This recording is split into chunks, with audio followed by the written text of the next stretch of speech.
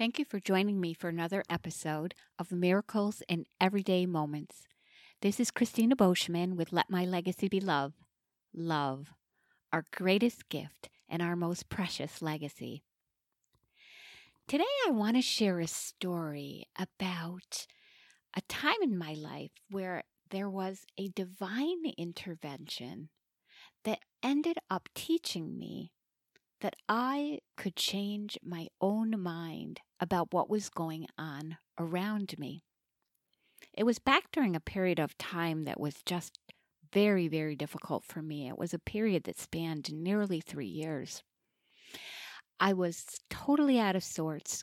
It seemed as if nothing was going right, no matter what I did. And I kept saying, what else could go wrong?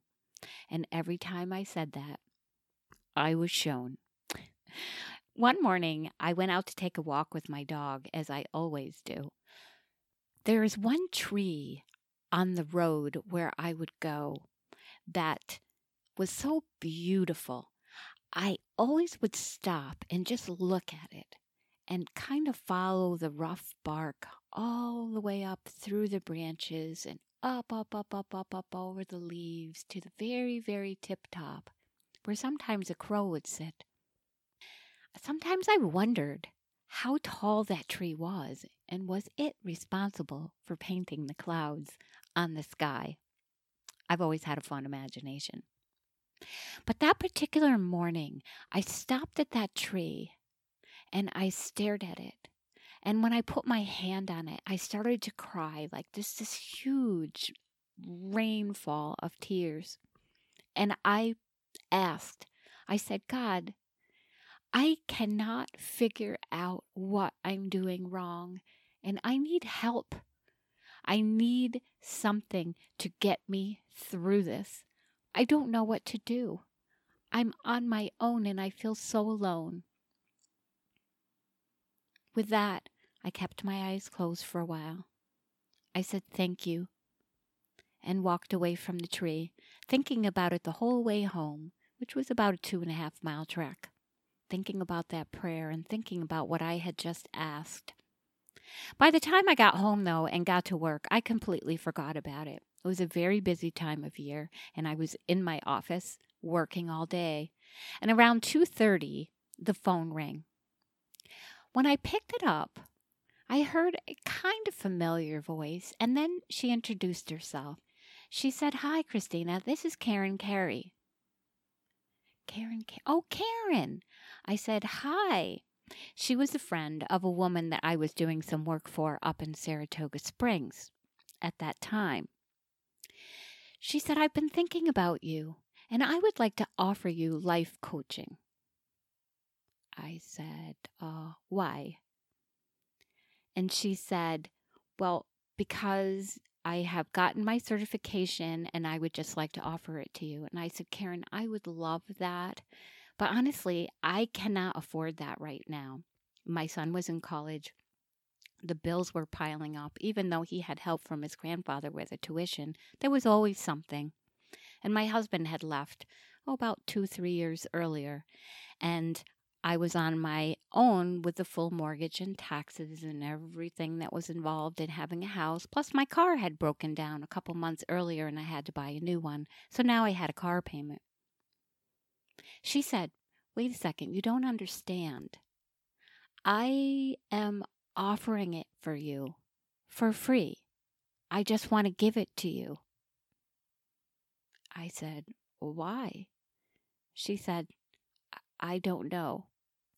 I said, how about this? How about if I pay you? We do it once a month. I pay you. I can afford that once a month. I just can't afford it every week. She said, no, that's not necessary. And that's not how it works. It has to be every week. Then she said, how about we barter services? How about you do my accounting work and I will give you life coaching in return? I thought about it, and I thought to myself, I don't know, it doesn't seem like an even exchange. But she said, I don't know how to do any of the work that you do. I would be super appreciative. Great. And I went for it. The first session, I knew that was an answer to that prayer that I had left up on the tree at 6 o'clock in the morning, that particular day that I was up there. She started to ask me questions and notice things about me that I had never noticed. One exercise that she gave me one week was, she said, I want you to say every single day, I love my life. Write it on 3x5 cards and place them around the house so that you keep looking at that and saying it during the day.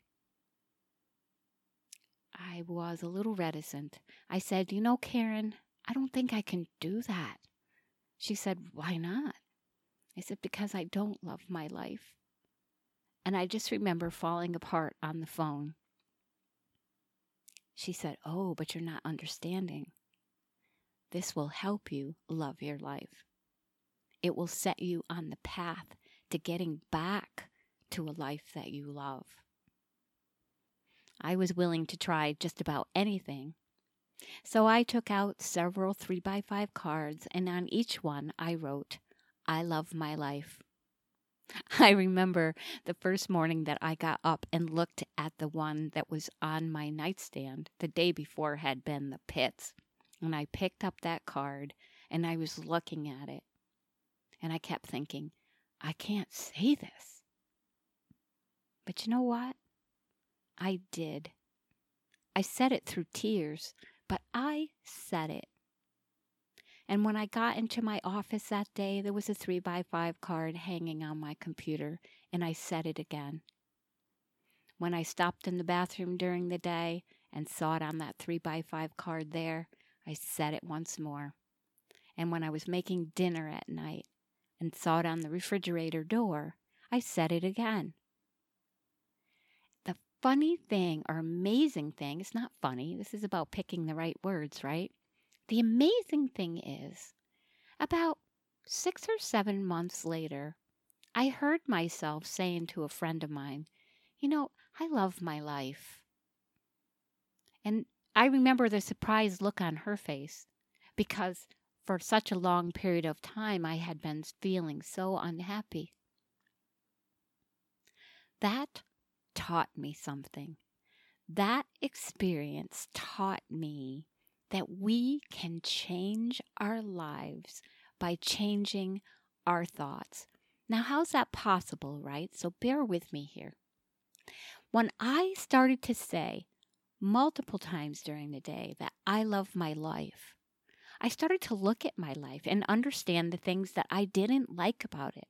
For instance, I was volunteering for an organization where I worked maybe 8 to 10 hours a week there. Not all that much. 45-minute drive there, 45-minute drive home. I enjoyed doing the work and I enjoyed the organization, but the woman who was in charge not once said thank you. Not once in all the time I had worked there. I believe there has to be some type of energy exchange in any sort of work, and a thank you would have been worth $1 million, especially at that point in my life, or a referral of my business. And there was nothing. So I called her one day and I said, I've decided to resign from my volunteer position. She was shocked. I had always seemed happy when I was there because I enjoyed the work. But what I didn't enjoy was feeling devalued. Who would? A little thank you goes such a long, long way. At that same time, I was doing some more business work for another organization that was a startup. They couldn't afford to pay me, so what they had offered was that I keep track of my hours, and on the back end, once they started making money, I would get paid then.